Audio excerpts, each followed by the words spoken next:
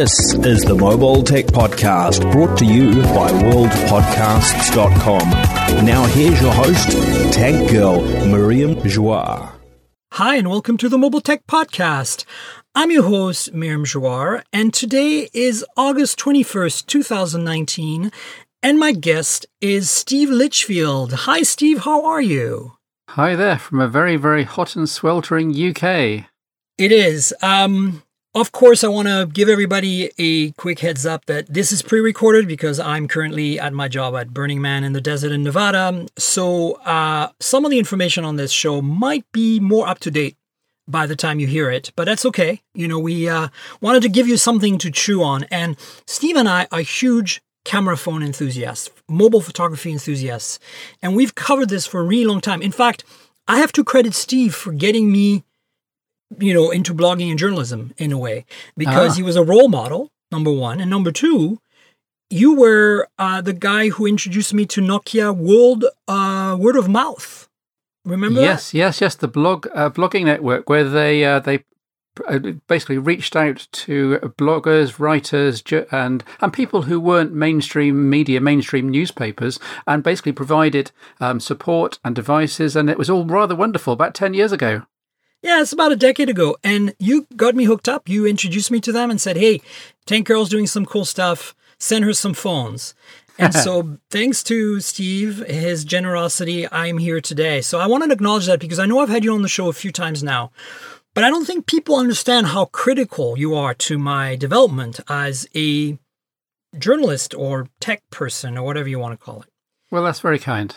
Very kind. Absolutely. So what I want to do today, as you know, and this is more for our audience, is I want to go over the state of photography in summer 2019 versus last time we talked was just a little before this time of year last year about the P20 Pro from Huawei, which was new and seemed to redefine where imaging was going. And since then, we've had a number of significant imaging products, significant sometimes in good ways, sometimes in bad ways. And I want to kind of go over at least the ones that are advancing things or trying to advance things and, get your feel for what you think and perhaps where we're headed from here. Yeah. I must put a few disclaimers up front, actually. One is that because it's very hot, I've got all the windows open. If you do hear planes going overhead, etc., do please forgive me. The second one is that due to time, family and other commitments, supporting wife and daughter in their careers, and also my aging dad on the other side of the country, it means I haven't had a full-time career doing this. So although I'm up to date with hopefully all the things you're going to talk about, and I've got some exciting devices, as you have in front of me, I don't live and breathe this stuff 7 days a week like I used to. So just do bear with me there. No problem. But you know what? The most important thing is you have an opinion. Yeah. And it's always. formed because of your experience and your history with these devices. And so that's kind of what I want to talk about. So here's what I'm going to do. I'm going to let you pick the first device. It doesn't have to be chronological here, but I'm going to let you pick the first device, the one you really want to talk about that's got you the most excited for imaging in the last year. Okay, well, I will leave the Nokia 9 PureView just for a moment. I do want to talk to you about that, but let's leave that just off to one side because I know you talked about it on your last podcast. It is a big can of worms, so let's do that. What I wanted to talk about, and you mentioned it in your show notes, is these devices coming out all over the place with this Sony IMX586 sensor, the 48 megapixel sensor. Now, there's a whole bunch of them. The OnePlus 7 Pro's got one. I've got the Motorola One Vision here that has it, even though it's a budget phone. There's the Oppo Reno. You mentioned a K20 Pro, a Mi 9T. There's a whole bunch of them. This sensors are cropping up everywhere. Now, you and I remember... It's on Honor's new phones as well, the Honor 20 Pro and the Honor View 20. I mean, it's everywhere.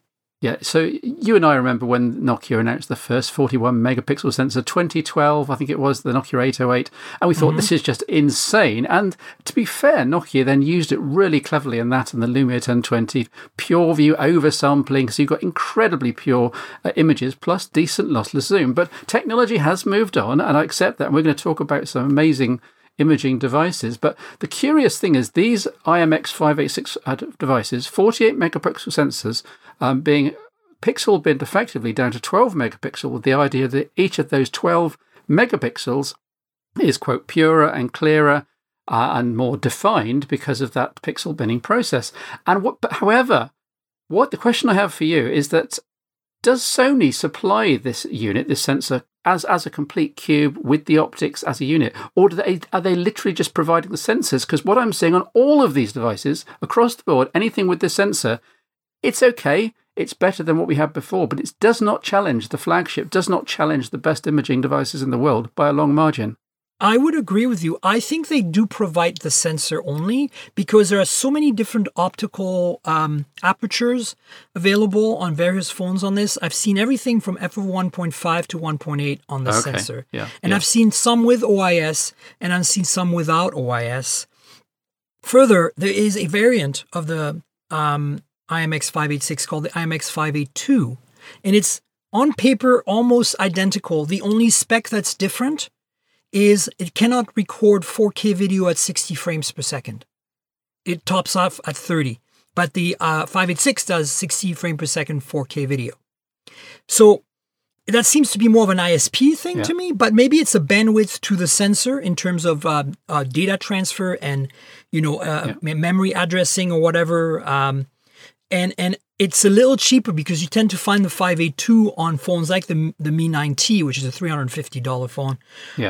Whereas the 586 is on generally those slightly more pricey phones like the OnePlus 7 Pro. I mean, relatively speaking, there are some phones in the $450, $500 range that have the 586, like the Asus Zenfone 6, like the Nubia Red Magic 3.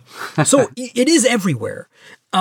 But you're right. It's just the sensor, and the algorithms, as you know, is what makes all the difference, right? Yeah. And what the point I wanted to make is that this Sony IMX586 sensor is not a be-all and end-all. This will make even budget phones have great cameras, because it just doesn't work like that. Something I mentioned on the last time I was on, maybe the time before, is that the whole imaging chain, from the accuracy of focusing to the aperture used to the quality of the optics, which is a big factor I think is often underestimated, to the use of OIS, to the sensor, to the particular Bayer filter alternative used, as in the recent P30 Pro, multiple exposures, how they're managed, image processing to tweak white balance, reduce noise, sharpen details, and then how you save the JPEG with the manufacturer set quality setting. And they've all, across the board, got to be top-notch to produce great output. Even one missing link, and the result can be rubbish. And I suspect that a couple of links are broken in many of these phones. Just because it's got this 48 megapixel sensor does not mean automatically you get absolute flagship imaging performance.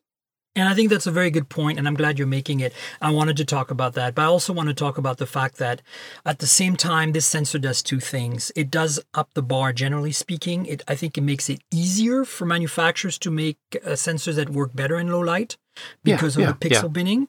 And I think in general, I'm seeing overall decent to good results with this sensor, regardless of software implementation. I'm never seeing rubbish results. And even on phones that don't have an ISP with the processing, not power, but the algorithmic experience running on those ISPs. For example, the Nubia phones, I really doubt that ZTE, the parent company of Nubia, knows how to make a Cameraphone to save their lives. And so they're probably running whatever default stack there is from Sony for that sensor. And even then, even at an f/1.8 without OIS, that sensor takes extremely pleasant photos in every condition, compared to, say, a dumb 12 megapixel sensor you typically find in a phone like that. Yeah, absolutely. So this sensor is raising the bar at the bottom end. I completely agree. However, my contention is that it gets us to a certain point, but beyond that, you've got to look for more magic. And that's where we go to the Nokia 9s, maybe, the P30 Pros, the Pixel 3, Pixel 4, that kind of, which is, I think, is in a different league. Oh, absolutely. I agree with you. But there's a potential, like OnePlus, for example, that has become very good at imaging. I think the OnePlus 7 and 7 Pro are surprisingly good. I would rate them, especially now that they've had several software updates, on par with a Galaxy S10 in terms of imaging performance. But did you see the crops I shared with you earlier via Dropbox, for example? I did not have a chance to look at them, no.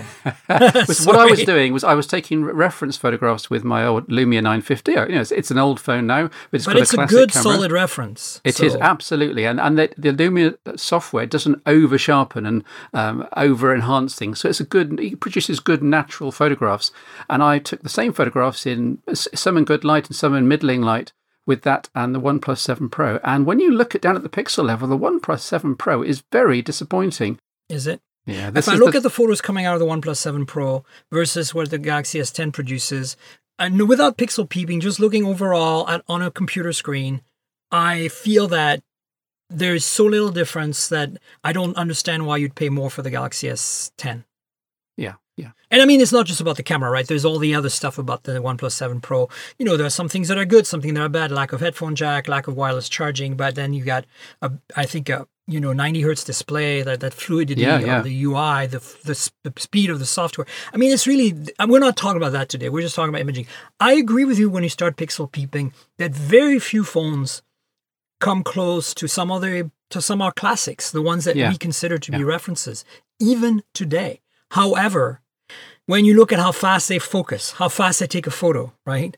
Yeah. That's what people want. People, ultimately, I like to be creative in my camera, and this probably will take us to the P30 very soon because I think it's the most creative camera phone available today, the Pro. I feel that I want in some cases I want to just smash the camera and get a photo. I was meeting somebody today and doing some paperwork, and I needed to take a photo of the paperwork we were signing, and I couldn't be there and make sure it was going to take the good picture. I pulled out my Pixel 3, I took the photo, done, and I know it's good. I didn't have to look at it, but at the same time I can't. I don't have multiple lenses on Pixel 3. I can't do things like the kind of creativity I have on many other phones, including some of those cheap ones like the Mi 9T and the K20 Pro, which have 3 lenses and cost $350, $400 And they, by the way, those are IMX582 phones, not 586, but it's the same sensor other than the frame rate at 4K. And the results, again, are pretty impressive when you consider what another $350 to $400 phone can do. And the versatility of having those 3 lenses. So I'm with you 100%. I feel that if you start comparing, there was a time when, I would go as far back as like the N95 even. Like, I've taken photos of the N95 that today feel better to me than, and I think maybe it's the low resolution, the 5 megapixel, the noise, the natural noise in the shot. It just feels like grain. It feels like film. You know what I'm saying? Yeah, I'd even go back another generation to the Nokia N93. I don't know whether you had the N93 over in America, but the one with the crazy swiveling camcorder form factor. We did have it briefly, and I do have a unit somewhere. Yeah, but that had really high image quality for its 3 megapixel output. Now, 3 megapixels sounds appalling in 2019, but they took great photographs. And it was a genuine telescopic 3-time zoom that you could crank in and out. And it's not just, going from 1 times to 3 times with a tap. It was, you could wind it in and out, and that's why it had this huge barrel. But we digress. We digress. The reality is that let's maybe talk about what you feel pixel peeping is the best and the closest to, or even surpasses what your references are, like the Lumia 1020 and the PureView 808 and the 950 Nokia, the Lumia 950. Which you consider today to be your reference, the 950, right? Yes, the 950, although the 1020, every time I take it out, I take some cracking photographs. And not just, take every phone these days takes what looks like a cracking photograph on the phone screen and on your computer display. But the point about pixel peeping is partly to see what's going on down at the physics level, in terms of the image processing and what the sensor's producing. Partly it's so that in a real world situation, you can take a 12 megapixel photograph later on and think, well, I don't like that particular person. He wasn't smiling. And I've got this other photo person who I hardly ever see. I'm going to crop in on them and produce a really nice portrait. And you can do that if you've got enough purity, if you've got enough genuine detail down at the pixel level. You can crop that 12 megapixel image down to 3 megapixel and you get a really good photograph. And that's what I love. My benchmark still is probably the 1020 and the 950, and just because Nokia did imaging right. Having said that, the focusing is so slow on some of these devices, and I completely understand about flexibility. If I want to take photographs today, I go usually to my Samsung Galaxy S9 Plus or to the Huawei P30 Pro or to my Pixel 3 XL, all Android phones, and the Pixel probably gets closest on a one-to-one level. If you just take any photograph, any lighting conditions, the Pixel gets closest in terms of trying to preserve some of that natural detail without smearing everything with noise reduction. The P30 Pro, it has been dialing that back, but it still does enhance things a bit too much. But the P30 Pro makes up for it, and these other well-celebrated ways where you can do 15 times the car hybrid zoom and you can do lovely wide angle. So it really depends what you want to take photographs of, what you want to do with them later, as to which way you go. But I think the Pixel for me is as close as you can get in terms of just a shot, pixel for pixel with the old Lumias. Oh, that's interesting. I'm kind of amazed that that's how you feel about that. But at the same time, not surprised, frankly. It's down to the oversampling. If you think about it, the PureView, the old Nokia ones, they did PureView oversampling in the physical realm. They took a large sensor and then combined groups of 5 or 6 pixels across the sensor down to 1. Now, the Google Pixel, Google camera, which has been much ported to many other devices, but for this very reason, they do PureView exactly the same, PureView oversampling, but in the time domain. So rather than take a physical sensor, they take, as you know, up to 10 exposures of the same scene, and then they combine them in software in the time domain down to 1 photograph. So the Pixel is really doing very similar things to what the old classic Nokia Lumias used to do, except that it's doing it in a different domain. Does that make sense? Yeah, absolutely. It does make sense. And that's why it's so pure. And honestly feel the same about you about it. To me, it is, I hate to say this, but if I had to pick a single camera today, it would be my Pixel 3 XL or Pixel 3 or even maybe a Pixel 3a. And I'm saying I hate to say this because, not because I hate these phones, that they're fine. It's just that I have so much more control, versatility, and creative juices flowing when I use my P30 Pro or my Mate 20 Pro prior to that, or my P20 Pro prior to that. I really feel that Huawei is kind of like the winner in terms of flexibility and what I can do when I apply myself. Yeah, you know?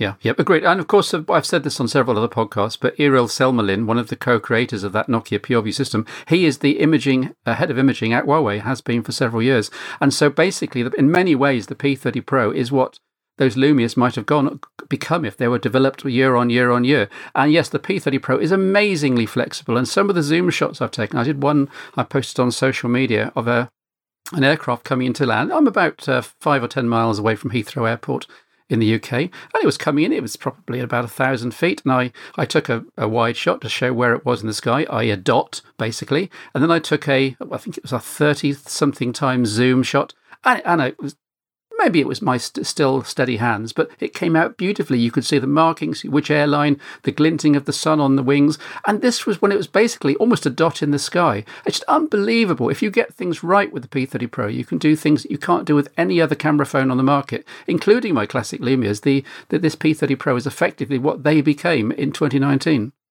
You know, it's remarkable. I cannot explain to you, the audience, the listeners here, how mind-blowing and life-changing it is to use this phone for photography. At the same time, you could probably relate better as an audience to the Pixel 3, because I know many more of you have Pixel 2s and Pixel 3s than Huawei phones, even the older Huawei phones that are pretty damn great still today, like the P20 Pro and the Mate 20 Pro. Yeah. But you know how great the Pixel is, and I don't want to take that away from you. If you have one, continue to enjoy yourself with it. But the lack of manual controls in the camera app from Google are pain point for me. And once you have lived with, I would argue that the tele is nice, but I don't need it. What I really want is the ultra wide, and some phones like the LG phones only have the ultra wide, and if you're going to have 2 lenses, have an ultra wide and a normal wide, and then but with 3 lenses with a telephoto on top of that, that's so incredible what you can do. And I'm a little torn with the P30 Pro versus the Mate 20 Pro and the P20 Pro. That I'm not sure I want this much optical zoom by default. It's 5 times, right? 5 times, yeah, on the P30 Pro. And it used to be 3 times, and so. Yeah. Sometimes I feel like going back to honestly, the Mate 20 Pro, I have probably the biggest and best collection of photos that I'm happy with of any of my Huawei phones come from the Mate 20 Pro. I think it's because I spent more time with it than the others. But the P20 Pro, I felt was better at low light, than the Mate 20 Pro. But then the Mate 20 Pro had that incredible, adding the wide angle over the monochrome. Yeah. I'm sad I lost the monochrome, but that ultra wide was what made the Mate 20 Pro. And then the P30 Pro, I think, beats the Mate 20 Pro, but I'm not always sure that I want the tele to be a 5x. I sometimes want to downgrade to the P30, which has a 3x tele, simply for the tele being less. And it's hard to explain this to you, but there is that in-between area where between 2 times and 5 times zoom, you are not getting as good as a photo, honestly, to me, as the P30, which I think is superior, by the way, to the Mate 20 Pro or the Mate 20 Pro. A lot of people ask me, if I can't afford the P30 Pro, should I buy a Mate 20 Pro? And I'm like, well, if you're talking on imaging, I think you should buy a P30 because it's better overall to me than the Mate 20 Pro, simply because it has that weird, yellow sensor, right? Yeah. RYYB. Yeah. It's the green that's gone. Yeah. So it doesn't have OIS. It doesn't have as fast of a lens on the main lens, but it does give you the same 3x sensor and lens as the Mate 20 Pro. It gives you the same wide angle. And overall, the main sensor, I think, is slightly better. But anyway, I mean, you can't go wrong. I don't think you should go as back as the P20 Pro anymore, unless you really love that monochrome. But if you want the true versatility, I'd say Mate 20 Pro or P30. And then if you can afford it, P30 Pro. Yeah, I did. It's interesting you're talking about zoom levels there, because I did a whole article on this last week on AAWP talking expressly about the fact, what do you do when you want to get crop in, zoom in on some feature, some person, but if you go to 5 times, which is the on-screen preset on the P30 Pro, you're too far zoomed in. You're basically looking at their nose hairs, and that's too far. So quite often in real-world situations, you actually want 2 times or 3 times zoom. And the P30 Pro doesn't do badly there, but a phone like the Galaxy S series or the other P series devices with the 3 times zoom, they will do a better job, and you can go straight to 3 times and get a better photograph. But I think for someone who gets the P30 Pro, they buy it because they want something incredibly flexible. They know what they're buying. They know the telephoto is 5 times, and they work within that limitation. So they either go to 5 times or they stay clear of 3 to 3.5, 4 times, because they know it'll be slightly artifacty. Yeah, absolutely. What is your take on things that Google could get better? If you had to spec the Pixel 4 and knowing what Google's doing today with the Pixel 3, what would you want? Well, I have seen some of the leaks, but I'm not sure I believe all of them. I'm still unsure as to whether the Pixel 4 will have 2 cameras or 3 cameras. I've seen everybody's unsure. Yeah. I think they will go down the telephoto route. I think they'll just put a 2 times in with all their software magic to make it utterly seamless. And given that the super high-res zoom, which is not brilliant, but it does an okay job, sort of up to 1.5 times, 2 times, given that that's already pretty good software, if you apply that to a genuine telephoto 2 times with OIS, then you can get genuinely good, lossless, usable zoom up to about 4 times. And if they make the regular lens just a tiny bit wider, then maybe they might even start to satisfy people who wanted a wide angle. But it depends how wide they go, doesn't it, in terms of their main lens? Exactly. And so my spec, so if they have 2 lenses, this is what I want. I want a slightly wider main camera with an IMX586 running Google's software. Yeah. And I want a 2 times tele with the fastest optics they can do. So maybe f over 2.2 or 2.0. I know most zooms are 2.4, but I want faster than that. Using, say, the sensor that they use today, which is a 1.4 micron sensor, I believe, in pixel size, and OIS on both. That's what I want. Or, if they don't go tele, then give us maybe a slightly narrower, less wide main with the IMX586 and OIS, and then give us a ultra wide with the same 12 megapixel sensor you have today. And we don't need OIS on that. And that's kind of what I want. Now, if they give us 3 lenses, oh my God, I'd say make the main one a 48 megapixel IMX586, because you're going to get some pixel bending improvements that in addition to, I can only imagine what Google can do with that sensor is what I'm saying. Yeah. And then use the 12 megapixel you already know and love on the other 2, right? But I I hope that if they do a tele, that they go for the fastest f-stop they can. And typically, I'm worried that's not going to happen because if you look, the Pixel today is only f of 1.8. There are many phones down to 1.4 now, right? Yeah. Well, at least one. Yeah, F 1.5 is very common now. Yeah, and 1.5 is common. Yeah, Google does seem to be just behind the cutting edge. Yeah. P30 Pro is what, 1.6 or 1.4? Can't remember. Know. I have to look. Yeah. See, we don't care anymore because it's it's a wash. When you have, I mean, I do care. I'm just saying, like, when you have sensors like that RYYB sensor that is really unique to the P30 series right now. Yeah. You start not worrying about low light anymore. What you start worrying about is color balance and color temperature, though, right? Have you noticed how they've had some struggles with that? Yes, it wasn't particularly good at the start, but my P30 Pro is now on the 178 firmware, and it's really very, very good with color balance. When you switch cameras, you can get some slightly jarring transitions in the viewfinder. But that's true of almost every single one of these now. You know, not just Huawei, but it was particularly pronounced in the early days of P30. Yeah, but that will get better, and that is just software. And I think what was started in 2012 with the PureView thing was the dawn of computational photography. And what we're seeing now is the fact that, yes, you need good hardware, but you also need great software, merging it all together and combining different cameras. For example, on the P30 Pro, this is something I think I chatted about with you maybe at the time by text or email. When they're zooming it, say, 4 times, why on earth don't they use some of the data from the telephoto for the center of the image and then fill in around it with data from the Pixel Bin 40 megapixel image? Why don't they combine the data from 2 sensors? I don't know. It could be an ISP limitation that will be fixed with more compute power thrown at it. Okay. I think that's what it is right now. I mean, you know, I think it's hard to combine partial data from multiple sensors. I think it's easier to combine, you know, like the chroma from one sensor with the luma from another and stuff like that, but it's harder when you start like cropping parts off and reassembling it. Then you have geometry issues and fit issues. It's difficult. I was trying to lead you in gently there to talking about multiple sensors and combining data into talking about the Nokia 9 PureView, if you'll accept that link. If you must talk about the Nokia PureView, then we shall. No, I'm being overly dramatic.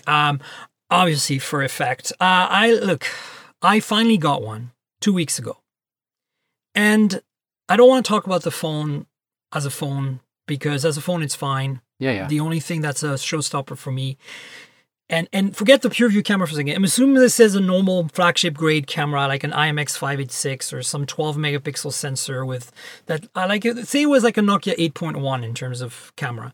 Yeah. I would say do not buy that phone simply because the processor is 1 year old and because the fingerprint in-display sensor is the worst of any fingerprint in-display fingerprint sensor I've ever used, and I've used a lot of them, including some first gen one. I don't know what Nokia did here, but it's unusable. It's 1 out of 10 times it'll work, and at this point I'm not using it anymore. I'm typing in a code and using my face for unlock.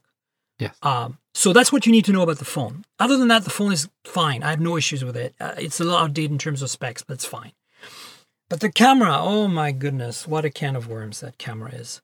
In theory, 5 lenses, all putting in their data into one bin. So you've got 3 monochrome, 2 color sensors, all 12 megapixel. No, 9 megapixel and 16 by 9, all 1/2.9 inches. They're not fabulous sensors, but they're good enough. But in theory, if you took the data from all 5 sensors, each separated by about 1 inch or so in terms of parallax, you have got so much 3D information, you've got so much light information, you've got so much gathering of data that you could do incredible things, including zooming. And my biggest frustration in looking at all my Nokia 9 shots is that Nokia are only actually doing about 10% of what they could do with all that data, and it still takes them 10 or 15 seconds per image to spit out a JPEG, which I just do not understand. Maybe if they did everything I want to do with all that data, it would take 1.5 minutes per image, and then users really would rebel. But it's just a frustrating that it's so capable that the theory, it could do so much, and in practice it does so little. My biggest gripe with the Nokia 9 after 2 weeks, and I don't have the mileage you have, Steve, because I know you've had your Nokia 9 for way longer than me. But I have to admit, I came into this biased because it's hard to not be biased. A lot of people want us reviewers to be objective. I've always been very clear as a tech journalist, I'm not an objective person. I have my biases, I have my favorites, I have my preconceived ideas. I am opinionated. I like certain things. Sometimes it's not rational. Sometimes I can't prove that it's physically better, or, and I don't care. That's who I am. That's what it is. So I came into this knowing that a lot of people had issues, and I knew that it wasn't going to be great, and that there were some flaws, and I knew what the flaws were, but I needed to try it. I needed to experience it to be able to really quantify and make a less subjective opinion, a more objective opinion. Because even though I'm not an objective person, I try to be, And I will say this now, and I know this is going to hurt a lot of people. I am extremely disappointed with the entire camera experience, number one. But more importantly, forget the fact that it's slow and it doesn't really have that many great features, as you said, that could be done in computational photography with the kind of sensor setup they have. The image quality is not good. It is not good. That is my problem. And I'm not pixel peeping here. I'm just saying, when I take a photo, I systematically have to process it in Google Photos or Snapseed or Lightroom or something, whether it's the DNG or the JPEG itself. I have to tweak it. I cannot use these photos. They're all underexposed to death. They have pretty decent dynamic range, especially when you tweak the raw settings. But I don't see this. I see this as a prototype, half-baked prototype. It's worse than a Moto G7 that costs $300. It's terrible out of the box. That's an excellent way of putting it, to say that it's a prototype hardware, because they admitted it's a limited edition hardware, and they're not only making so many of them. And yes, it feels like a finished phone. It was polished in the hand, but the imaging setup feels like something that's still in the labs, and they're still working on the software. And it does come down to software, because although those sensors, say, aren't fabulous, they're good enough if the software was good enough, and if there was enough imaging horsepower to do incredible things with all that data. They just haven't had the development time and the development resources to finish the software, in my opinion. I could look past the image quality issues let me rewind. I could look past the slow processing of images. I could look past the fact that the feature set is not that exciting considering what we're doing here. I could look past the fact that the back glass covers the entire back of the phone, including the lenses, and it's super scratch prone, and compared to like a sapphire cover on the lens like you see on a lot of phones that have a separate piece of glass to cover the lenses. Yeah. I could go get past all that if the images that came out were at least close to even the first generation Pixel or a Galaxy S9 from last year or something like that. But they're not. And it's not that they can't be tweaked to be good. Some of them can. Although a good chunk of them, I cannot tweak them to be good. I've tried and I'm still disappointed with the end result. And then the other half I've tweaked and I'm very happy with the result. I have to say the dynamic range is pretty damn great in many, many photos. But is it better than a 950? Is it better than an 808 PureView? No. Is it better than what the P30 does? Or the Pixel 3? No way. And that's what really bothers me. It's like a phone today, if I take my Mi 9T, which is also my second most recent phone that I received to play with, the Mi 9T is a $350 US. It's not officially sold in the US, but that's the price if you buy gray market. $350 phone with, get this, it's insane.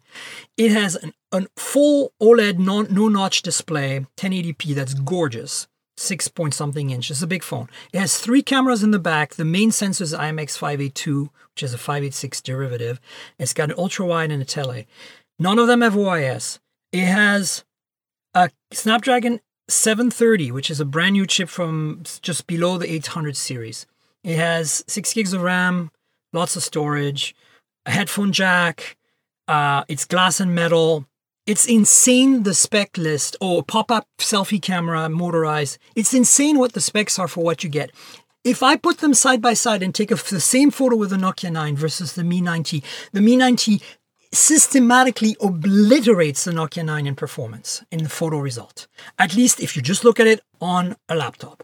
Now, if you start pixel peeping and you edit the photo on the Nokia 9, I bet you the Nokia 9 will beat it. But I cannot fathom how that is possible, Steve. Yeah. They have failed us.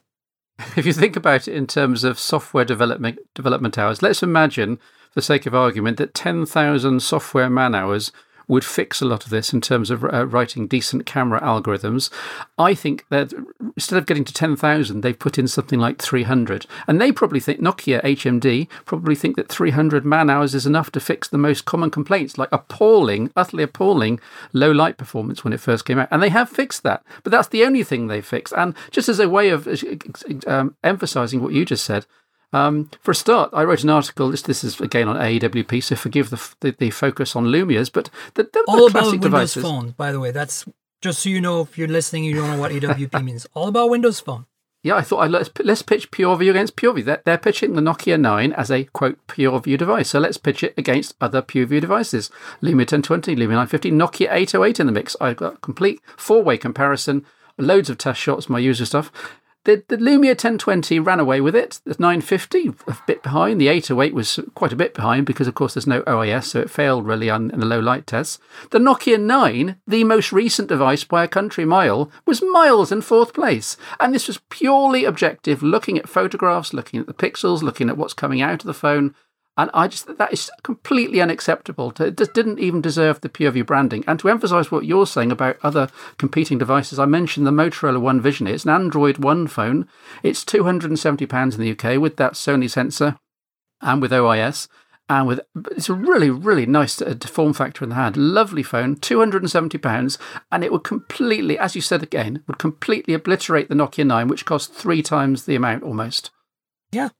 And I'm not, as you said, we're not saying, both of us are not saying here that the Sony IMX586 is God's given gift to low price photo imaging, mobile imaging, but God damn it, is it good for what it is. And I mean, this is what I'm saying. The Mi 9T is that sensor. And I'm like, yesterday I was out with a friend in a small town outside of Portland, in a very picturesque little old, Western town. And I was taking photos and I wanted to throw the Nokia 9 in the river. It was so bad. I was like, how? You're taking photos that feel worse than the original iPhone here. Like, what is going on? Yeah. And it's not the detail. It's like the exposure is the biggest issue. It's just, I cannot believe it's overexposing, underexposing. I'm used to that with the DNG, with the RAW file, because you can tweak it. But when I see the final JPEG, that final JPEG should be close to what you get out of a modern flagship phone. Like, it should be, not perfect, but it should be like usable. You should be able to post it right away without having to go into Google Photos and spend 15 minutes racking your brain as to which slider should I move in which way. Because even though you're like me and you're experienced and you know how to develop a photo in Snapseed, you're still like, with a Nokia 9, I really don't know where to start half the time. I'm like, I try this and it doesn't work. And then it's such a nightmare. Like, with most phones, let's say an iPhone or a Galaxy S9 or P30 Pro, all the Pixel, all the usual contenders, what you get as a JPEG saved by their clever camera software is usually pretty darn good. And usually, for all of those aforementioned phones, if you do save as RAW, which I often do and try, you then take it across to your Mac or whatever, and you fiddle around with it. And as you said, there's a bazillion sliders, and you usually make a mess of it. And very, very, very rarely would you get something that's better than what their intelligent software did on the phone to produce a better JPEG. With the Nokia 9, they force you to go through the RAW because they haven't got a clue. They haven't got a country clue how to produce a decent JPEG from what is, after all, a potentially useful RAW image. So it just comes down to software again. Yeah, I have managed to rescue some of my Nokia 9 photos by editing the RAW in Snapseed and getting like results that I was like, wow, I can see the potential here. This is solid. But even on half of those DNGs, I don't get the wow factor at all. It's a disaster even coming out of the RAW. And I'm like, why? Like, why not, why didn't they skip a generation and give us a Nokia 9 next year? Like in 2020 with a Snapdragon 865, whatever it is out at that point in time, that would also improve that image processing speed, which is dismal right now. And I understand that because the way they're doing it, they're relying on partially the ISP, but also heavily on the CPU and the actual SoC, non-ISP side of it, DSP and CPU and GPU probably to do some computational combination. And it's okay. That needs to happen. I get it. I'm on board for that. But you can literally see it. If you take a photo right away and you go in the gallery to look at it, it takes 5 to 10 seconds for it to finish processing. Yeah, that's okay, but it's at least you can continue shooting, but it's still slow at showing you the end result. So you don't really know, should I take that photo again for 10 seconds, right? Yeah. One final rant on this, and I think we should move on before we take over the podcast. Before the Nokia HMD people come to our door and steal us away in a white van? Yes. Well, talking of Nokia and HMD people, that was my final rant, is that when this first came out, I got into a bit of a conversation, shall we say, with the Nokia 9 product manager on Twitter. And it went on for several weeks, and they kept saying that your initial findings, which were sent to me from an American Nokia 9 owner, they said, those findings are unrepresentative. We fixed that. That's fine. I said, well, I kept challenging him. Send me a phone. I am Mr. PureView. Look at all these URLs. I've been testing PureView stuff and camera phones for decades. Almost literally decades now. Send me a phone. Lend me a phone. I want to test it. I want this to do well. Send me a phone. I kept hammering it home. They absolutely point blank refused to send me a sample. And I can only think that that's because they knew it had major issues. They knew I'd come up with the conclusions I eventually did come up with, and which you came up with, and which virtually every other reviewer came up with. And I mean, that's the reason it took me until 2 weeks ago to get a unit. They just wouldn't send me one. And I kept emailing them once a week saying, I want my phone, I want my phone, I want my phone, I want my phone, I want my phone, I want my phone. You know, covering my ears, I want my phone, I want my phone.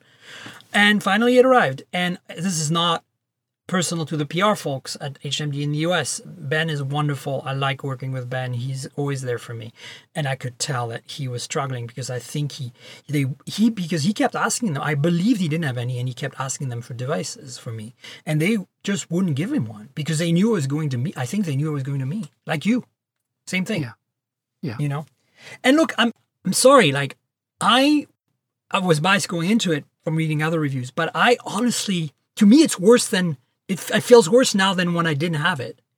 Like, because I thought it would feel better than when I didn't have it. I thought that, you know, a lot of the reviewers out there, they're mainstream reviewers. They're not imaging reviewers. And I figured they didn't get it, right? They didn't, like, it's like reviewing the P30 Pro. A lot of people are saying, yeah, well, you know, I still would prefer a Pixel 3 because it's faster and takes consistently good photos. And, you know, the P30 Pro is pretty consistent and fast too.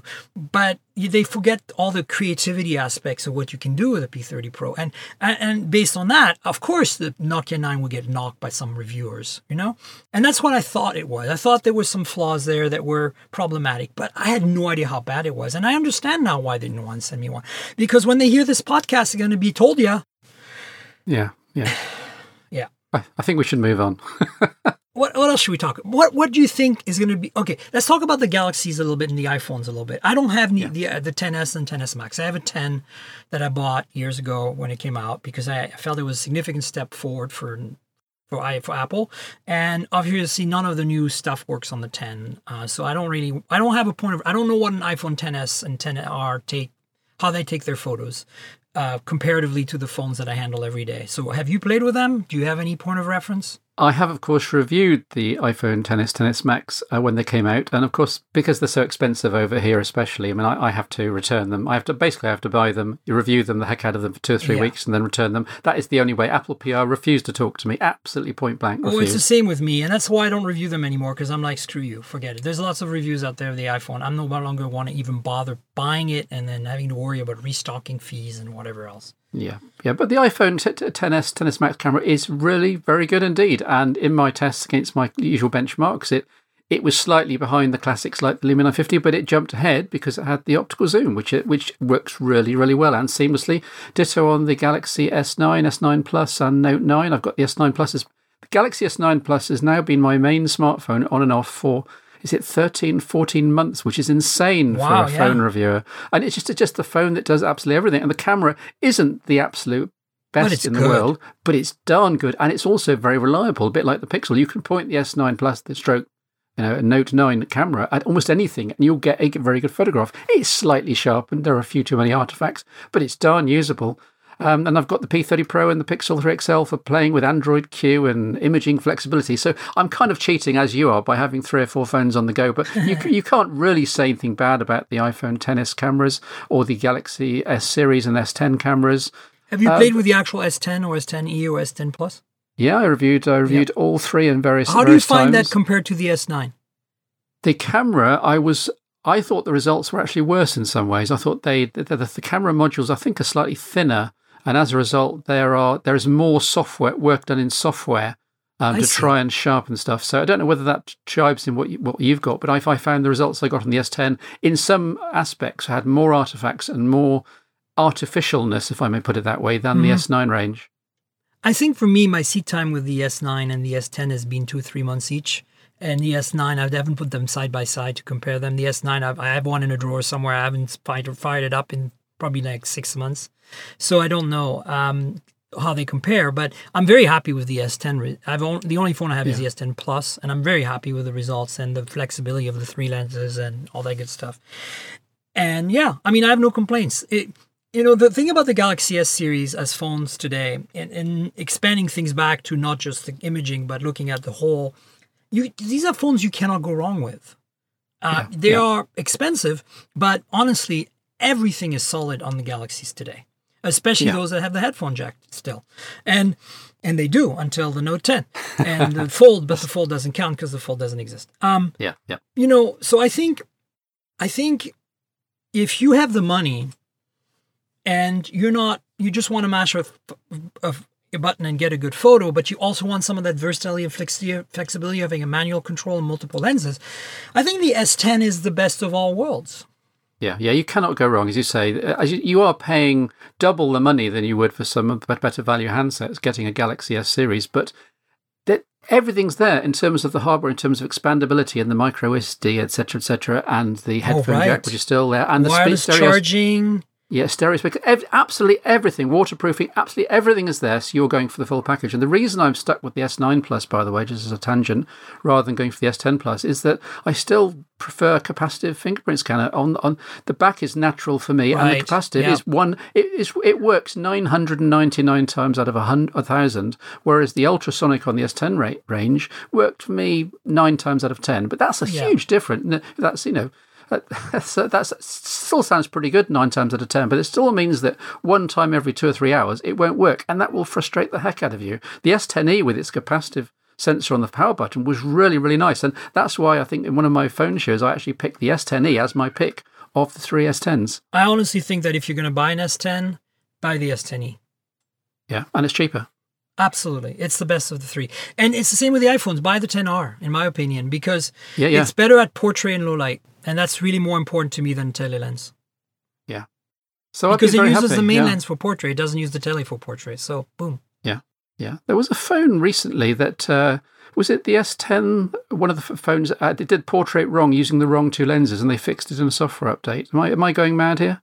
I haven't heard this, but I believe you, Steve. You're the guru. Yeah. If you remember something, it's got to be something. Unfortunately, late 50s, I forget the name of the actual phone, which doesn't help much. So, because we're pre-recording this in late July, and it's really going to be published in late August, and I'm sorry, folks, I can't do better than this. We don't know too much about the Note 10 camera, other than all the rumors. I will be, by the time you listen to this, I will have been to the event and know everything about the Note 10 and even have one in my hands probably. But there are speculations, and actually I want to hear your take on this, because this dual aperture stuff, right? That's really interesting. And now we're talking about potentially a triple aperture. And I want to go back to that Nokia N86. Yeah. That had a double aperture lens, right?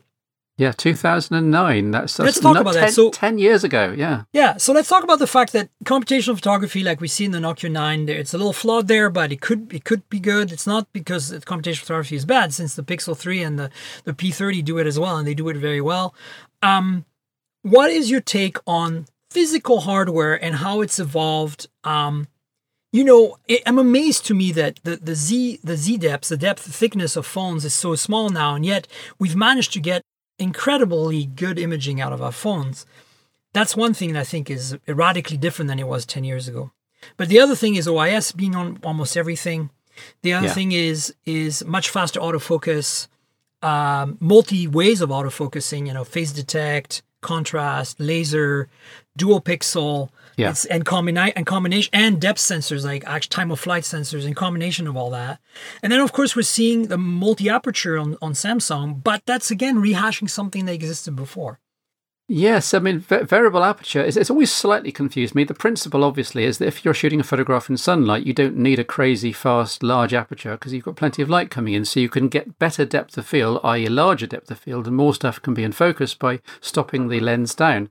And the idea on the S9 and the S9 Plus and Note 9 was that you have to gain two apertures, and it switches between the two according to the light levels. This rumour about the Note 10 says a 3-stage variable aperture, so I'm assuming one stop in between the two existing stops on the S9 and S10.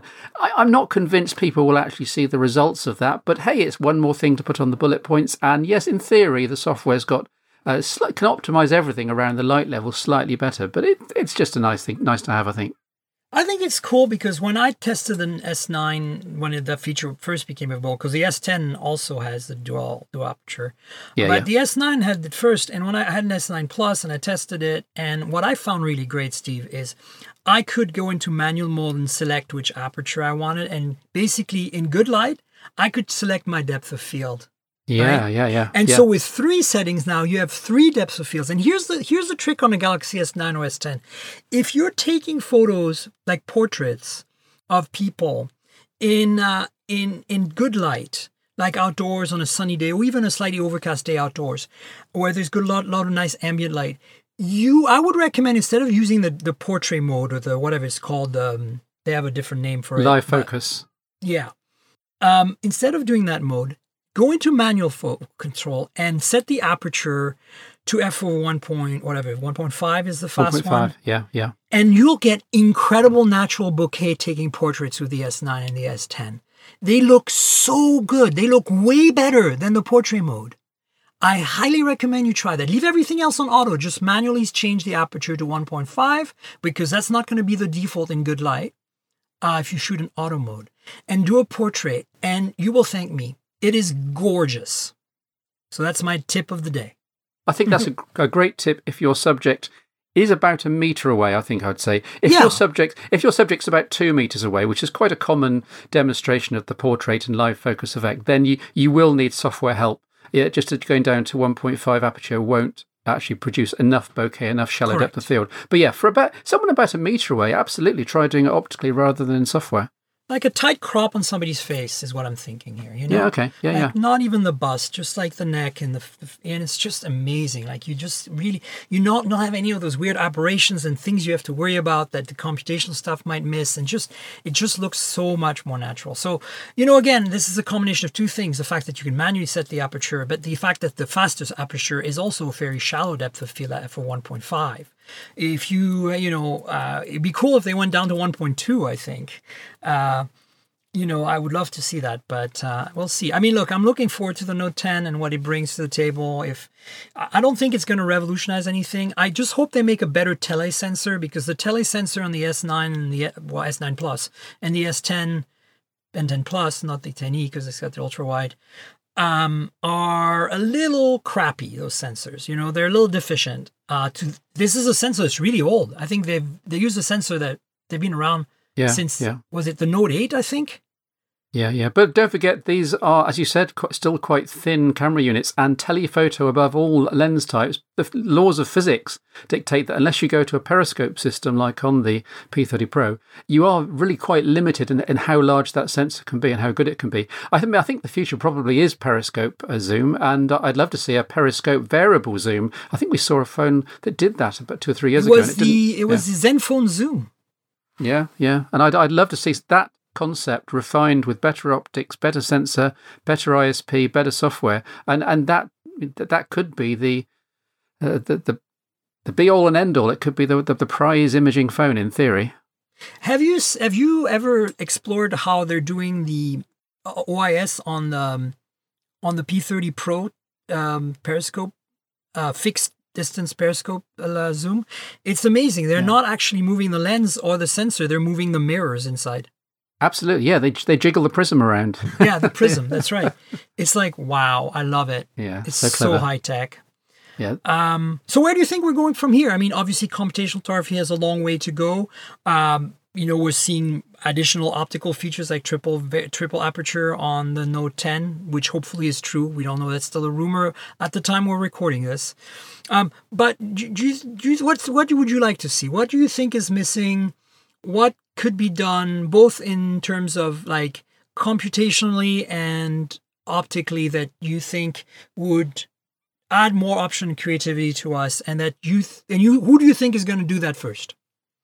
I think Huawei is probably going to get there first wherever we go because of Mr. Selmerlin and some of his heritage, and also the Huawei's imaging budget, which seems to be almost infinite, and which is producing good results. But every time I come on this show, and Leica, their partnership with Leica, yeah, absolutely, for the optics. But once a year I come on, and every year I say, let's add another camera, and you say, Steve, it'll happen, and it happens. So I guess the logical progression is that I think we will see phones with 4 cameras, whether one's a time of flight, whether the fourth camera might be an extra monochrome lens. But there will be so much imaging horsepower and such sophisticated software that weird transitions, white balance differences, everything will be smoothed out in a beautifully simple camera UI, and you don't have to think about it. You just frame what you want, any light conditions, any subject, and the software and the lenses take over.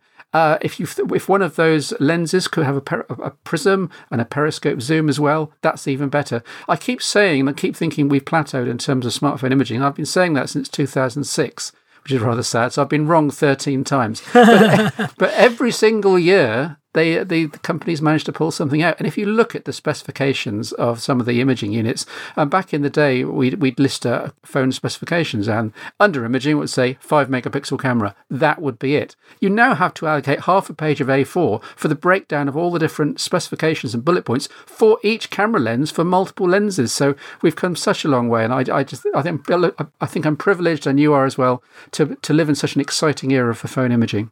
Absolutely. For me, I think what I want to see is let's throw more processing power and oomph at this stuff.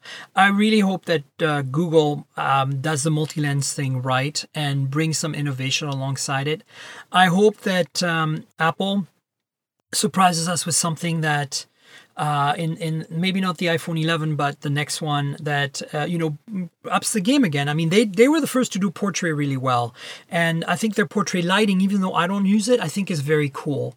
I'm not a super huge fan because I don't really take portraits that much, but I've seen the results and I have to say, wow, but there's so much more we can do. When you look at that PureView, the Nokia 9, the multi-lens stuff, we're using parallax and whatever, refocusing after the fact, different angles, multi-angle of the same shot, things like that. I want to see more partial combination of imaging between lenses. So I want a phone that when I take a photo, all 4, whatever lenses fire at the same time. It stores all that data, gives that access to you to each photo. And also gives you, if you want to, like maybe it's a setting somewhere, and it combines things in an intelligent way, lets you recrop and reframe after the fact. You know what I'm saying? Stuff like that would really be great. Yeah.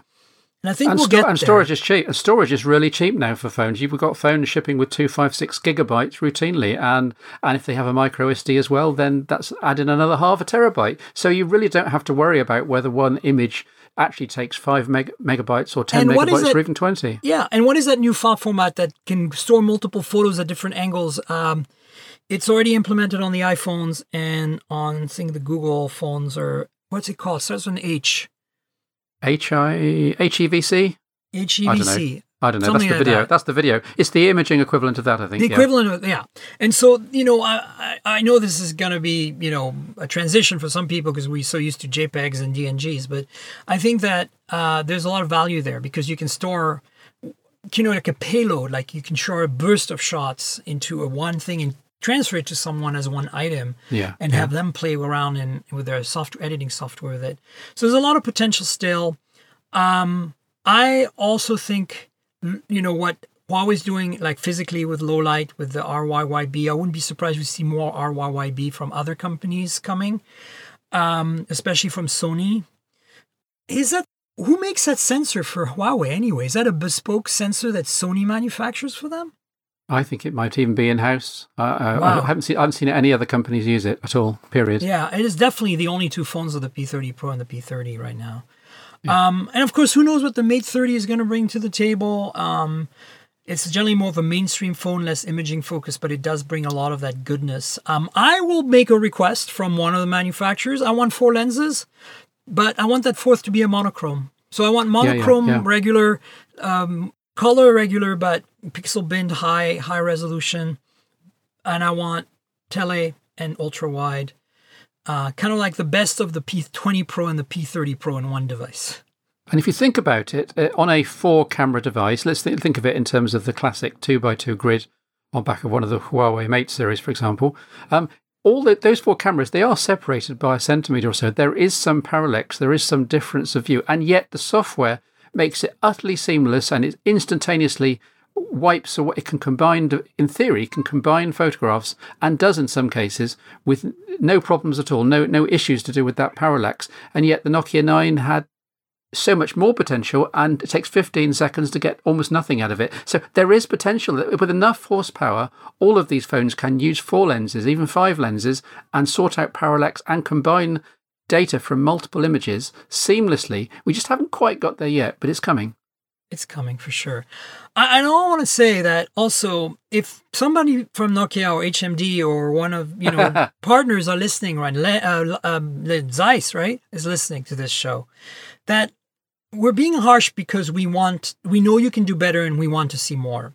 Please don't take this as a let's abandon this idea completely. We think you should pursue this further, but maybe hire me and Steve as consultants to go out there and give you the lowdown and the reality check on whether these products are consumer ready and whether you are actually delivering something that makes sense. Yeah.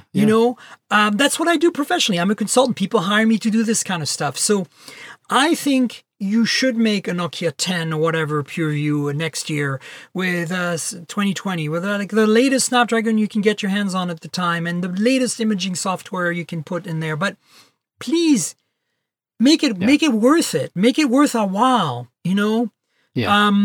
Because I think there'll be a 9.1, and they're going to release it in 2 months' time, and then the very first 2 units off the production line will come to you and me. That would be the ideal scenario. Okay, you heard it here first. I like your thinking, Steve. So I'm trying to think if we've covered everything else. Is there any outlier phones we haven't covered that you feel deserve a sort of mention? Well, there was the Oppo Reno, which I haven't had hands on. Neither have I. They keep promising a review in it, and it keeps failing to arrive. But I'm really looking forward to trying that out. It's very typical of Oppo PR. Our good friend Alex has a hard time delivering our review units, but we love him anyway. I know the intentions there. From everything I've talked to with people who have tried the Reno 10X Zoom, it's a little below the P30 Pro ultimately in execution. But that doesn't mean it's bad. And that doesn't mean that it shouldn't, they shouldn't continue refining the idea. So again, they're the only other one with a periscope lens right now other than the P30 Pro from Huawei. And good news. I mean, this is good to see another company develop their own. I have a Sony Xperia 1 that I just received, and I wish I could tell you more about the imaging experience, but I still have to set it up. So stay tuned for that. Obviously, this is the first Sony phone with OIS on their own sensor, which, as you know, they've refused to put OIS on any of their own phones prior to this for whatever reason, never understood. But there it is. Finally, we have an Xperia phone with OIS. Well, yeah. Given the track record of Sony over the last 5 years, though, I'm not holding my breath for stellar results. But I we shall have see. not. I've heard mixed results, and I will let you know once I actually try it out and use it a little bit. So stay tuned for a show about that. That might actually maybe air before you even hear this show. But hey, that's the nature of the beast. But anyway, look, I think we've covered imaging for 2019, at least from summer 2018 to 2019, quite well. And I think we should wrap it up. I want you to tell the audience where they can find you on the internet, your social media handles, where you contribute. I know you write for some Android sites as well, right? Yeah, AndroidBeat.com. I've been doing reviews for them for quite a while. I don't get to review every device because it's based in Asia, and so some devices appear in Asia first rather than the UK. And the UK does tend to feel like a bit of a second-class citizen to America and other markets these days, which is a bit frustrating. But yeah, AndroidBeat.com, and of course I write for allaboutwindowsphone.com, at least for the rest of 2019. Of course, Microsoft finishes its support for the OS at the end of this year, so who knows what will happen in 2020. And of course, SteveLitchfield.com. Don't forget the T in Litchfield for everything else I do. There you go, folks. You've heard it here. Not first, because everybody knows Steve. Come on, everybody knows Steve. But I highly recommend you follow Steve on Twitter and, read his stuff. It's very, very objective. That's the one thing that Steve really digs in there. Much more scientific than me. I just start ranting and raving and, like moving my arms in the air and but I think it's entertaining. So hopefully you tune into that too. And if you want to tune into what I have to say, it's at Tankgirl on Twitter and Instagram. That's TNKGRL, like Tankgirl the comic book, but without the vowels, TNKGRL.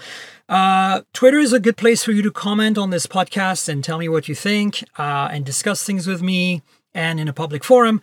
Instagram is a great place to go ogle some beautiful photos taken with phones and with photos of phones. I like to show you the devices as well. Finally, there's a YouTube channel that you should subscribe to that is kind of a complement to the show. YouTube.com/Miriam Jouar, my full name spelled out, no space. If you don't know how to spell my name, just go to my Twitter. You'll see my name there. Remove the space. Add that to the YouTube.com URL. And you're good to go. The channel has a lot of unboxing, some hands-on, some reviews, sometimes interviews. I try to give you some content visually that goes with this audio content that is the podcast. So, subscribe to the channel, like the videos, all that other stuff. I have a partnership with GearBest for good deals on phones. So if you're looking to buy a phone, go to the video descriptions. You'll find some links to some currently good deals on phones, curated by yours truly. I want to say, if you stumbled upon the podcast by accident, mobiletechpodcast.com is the URL. The RSS feed lives there. You can also find me on all the platforms, Google, Apple, Pocket Cast, Overcast, Spotify, TuneIn Radio, everywhere. So please subscribe if you enjoyed it. Tell your friends about it. And et cetera, et cetera. I also want to thank our sponsor. We have a long-time sponsor on this show, and it's audible.com. They really are a wonderful platform if you like audiobooks. If you like books anyway, in general, and for some reason you can't read them, you're maybe driving a car all day as a delivery driver, and you want to listen to more than podcasts, well, audible.com's got you covered. You got entire books to listen to. It's a subscription-based service. It works with Kindle and all of these other devices, phones, computers, etc., etc. It's pretty awesome because a lot of the books are read by the authors, which I think is a really great experience. And so if you go in the show notes for the podcast, there is a deal. If you do not already have Audible and you want to support the podcast, please click through that link and support the podcast by considering joining Audible. And if you don't join Audible, you still get a month free and you get to keep one of the books at the end. The URL for that is audibletrial.com/mobiletech. That's audibletrial.com/mobiletech, also in the show notes. Please consider subscribing to Audible to support the podcast. We appreciate it. And before we go, I want to thank Steve Litchfield for being on the show again. Thanks so much, Steve. It was a pleasure. Yeah, I loved being on. I always love chatting to you, and I've been bumping into you and interacting with you now for something like 1.5 decades, and it seems like we could go on for another 10. I hope we do. And that's it, folks. I'll be back next week for another show. And until then, cheers, everybody. Bye. This has been the Mobile Tech Podcast with Tank Girl, proudly presented by worldpodcasts.com. You can visit us online at mobiletechpodcast.com.